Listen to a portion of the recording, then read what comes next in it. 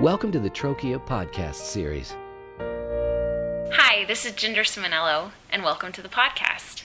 Today we're going to be talking about 5 steps to bloom where you're planted. In other words, it just means 5 ways that we can live joyfully contented in whatever situation God has placed us in. Oh, and it is a lesson I've been learning my entire life. 9 years ago, I got in a U-Haul truck with my parents and we drove 18 hours from Texas to Phoenix, Arizona. I was 26 years old and I was ready for adventure. What I wasn't expecting was that pit in my stomach feeling when I dropped them off at the airport, knowing I would be getting back in my car alone. We hugged tightly and I fought back tears as I pulled onto the freeway and started my drive. I think the grief over these changes was really startling to me. The truth is, transitions can be really overwhelming, no matter what our phase of life. I think back to moving from junior high to high school, or starting that first day of college, or marrying my spouse, or even having my daughter 2 years ago. There was no way for me to prepare fully for any of those transitions or to anticipate the changes headed my way. Can I tell you, in these last 2 years, there have been a lot of tears, and that's not just the baby. But throughout each new season, I have the same choice to make. Am I going to shrivel up, or am I going to bloom? The amazing thing is that we have such a tender gardener in our Heavenly Father, that if we really believe that we've been placed here on this earth, in our neighborhood, at our jobs, for a purpose, then we have to believe that our Heavenly Father was good in choosing that He's purposeful in our placement. Because of that truth, I believe that there are ways to joyfully bloom even in the midst of the most discouraging circumstances. So, how are we going to do that? How are we going to bloom no matter the circumstances? The first step is this: stop waiting. Stop waiting. I've been so guilty of this in my life. For a long time, I believed that life planting was going to happen in my future. As a high school student, in college, even post-college, I kept wondering when my life was really going to start. I hoped for this exciting story full of romance and the perfect job and global travels and multiple degrees and fame and success and a family and stability. And then, once I had those things, my life could really start. I would still be waiting for those roots had I not realized that there is contentment in the now phase and that life has begun. This verse became my theme during my transplant to Arizona. It's 1 Corinthians 7:17 in the Message version. It says this: "And don't be wishing you were someplace else or with someone else. Where you are right now is God's place for you. Live and obey and love and believe right there." Isn't that good? Look, God has chosen this season for you and I right now.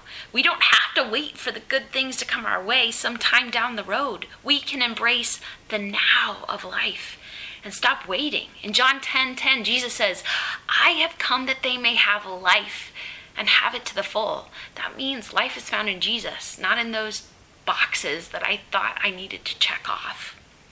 So another way to bloom while you're planted, where you're planted, is to choose your response. Where I live, my spouse, my children, my work, health, finances, all of those things, they're part of my planting, where I end up in life. And each of those things individually provide an opportunity for me to shrivel in negativity or bloom with an open heart. While we may not get to choose where we are placed in the garden, we can choose how we respond to the placement. I hear my friends with kids say this all the time: choose your response. It's so important to remember that God will not place us somewhere where we cannot bloom. For example, 3 years ago, I was able to travel to Israel. It was an amazing trip, a once-in-a-lifetime experience, although I hope to repeat it. And one of the moments that stands out in my mind is when we visited the Holocaust Museum in Jerusalem. It was devastating. But even though it was devastating. There was an entire section of the museum dedicated to the art, music, literature, and poetry produced by prisoners of the concentration camps. In the midst of the darkest and bleakest moments of history, beauty still found a way. Look, perhaps you feel like you acknowledge, okay, I've been planted here, but you're miserable, you're worn out, you're lonely, you're isolated or disappointed. Do you feel like you've been planted somewhere where you can't see the sun? Check the influences around you. Plants always find a way to grow. I have this potted plant in my kitchen that is nestled in between two different windows, and it has started growing the vine up the wall and around my curtains so that it can face the sun. A plant needs soil, air, water, and sun to thrive, and we need similar ingredients for encouragement as well. Check for your friendships. Are they encouraging? Are they building you up? Are you finding time to exercise and move your body, to rest, to really rest, not just sleep, but to just be? And do you have a deepening relationship with the Lord? If you really do desire to bloom, to live in contented joy, check out those feeding sources for your heart. Those ingredients will allow you to choose a positive response no matter what comes. Colossians 2:6-7 in the NIV says, "So then, just as you received Christ Jesus as Lord, continue to live your lives in Him, rooted and built up in Him, strengthened in the faith as you were taught, and overflowing with thankfulness." Speaking of thankfulness, step 3 in blooming where you're planted is to exercise gratitude. The very word bloom implies action, and that action starts with gratitude. If we exercise the muscle of thankfulness, out of it will bloom joy. Look, I did a workout DVD 2 days ago, and I will confess to you that I'm still a little sore, that if I move my arm back in certain ways, that I feel this tiny little muscle right above my elbow, and it's because I was working out a muscle that I apparently don't ever use.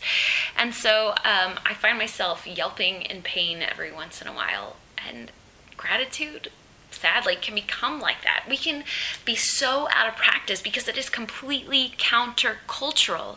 Everything about our culture tells us that we will be happy if, right? If I beautify my house, or I have big vacations, or I have the perfect body finally, or the right stuff, or my family finally gets it together, and so on and so on. But thankfulness should be our daily rhythm because it's the truth. It's not eat your green beans because you have to, or say you're thankful because you have to, but because we have so much to be thankful for. It's a muscle. Gratitude is like a muscle. We have to work it out. So while I love going through Pinterest and finding things that would make my house more lovely and cute and perfect, maybe I need to walk through my house with Post-it notes and write thank you notes on them. Thank you, God, that I have a place to lay my head each and every night. Thank you, God, for the walls of my room, even though they're not covered with cute art like I might want them to be. Thank you that I have walls to protect me, something that so many people in the rest of the world do not have. Or maybe the growth could start by thanking the baggers at your grocery store. Or maybe it looks like voicing thanks to God in the morning for the day and then listing out my thanks in a journal before I go to sleep. There are so many ways to show gratitude. But that's the thing, we need to show it. We need to express it. We need to exercise that muscle. 1 Thessalonians 5:18 in the NIV says, "Give thanks in all circumstances, for this is God's will for you in Christ Jesus." Step 4 for blooming where you're planted is to dare not to compare. Dare not to compare. Comparison is a thief of joy. If I want to avoid the bug of discontentment and jealousy, I have to remember that every flower blooms differently. Lilies, orchids, my favorite hydrangeas. We could list every flower made, right? We don't have time to talk through all the differences when you wait for them to bloom, how much water they need, what season they're going to. there's so many differences in each of these. And what it looks like for you and I to bloom is just as diverse. We are all different, and we are all blessed with different strengths and passions and talents. Blooming follows when we aspire to become the men or women God has uniquely created us to be. God did not give you another set of talents, a different family, or a different situation. He gave you exactly what you have, and He wants you to bloom where you're planted. Don't waste valuable time longing for your spouse or children to be someone that they are not. Don't waste valuable time wishing that you were someplace else or with someone else. Dare not to compare your story with anyone else. Galatians 6:3-5 in the Message is one of my favorites, and it says this: live creatively, friends. Make a careful exploration of who you are and the work you have been given, and then sink yourself into that. Don't be impressed with yourself. Don't compare yourself with others. Each of you must take responsibility for doing the creative best you can with your own life. Amen. Step 5 is to spread the fragrance. So my mom is addicted to the scent of honeysuckle. She loves it.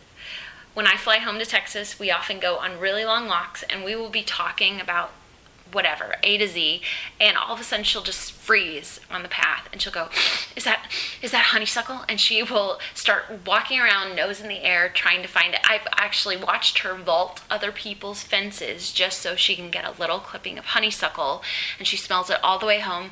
Oh, that smells so good. And she puts it in a little cup, and it just sits there on her counter for a few days. We have to realize our potential to impact the garden in which we've been planted. So one small flower caught our scent from feet away. It just wafts into the air.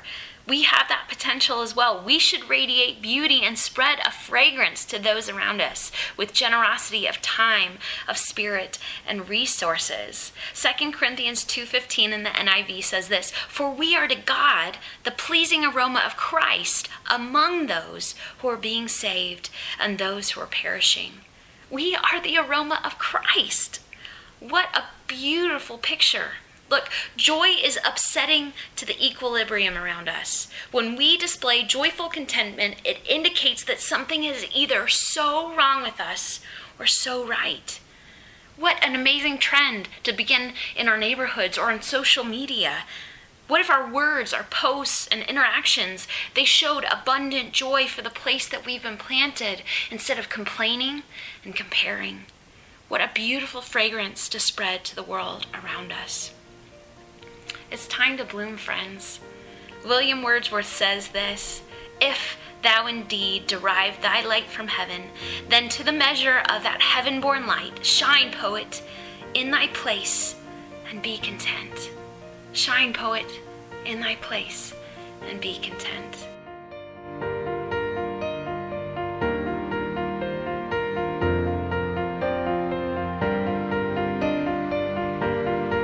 Thanks for listening. We at Trochia are committed to helping you grow in Christ. Please join us at trochia.org. That's TROCHIA.org, where you can sign up for our monthly e-newsletter, find blogs, videos, Bible study lessons, and more podcasts, all dedicated to Christian discipleship. And make sure to like our Trochia Facebook page to receive short daily devotionals. Be encouraged as our Lord's grace and peace goes with you.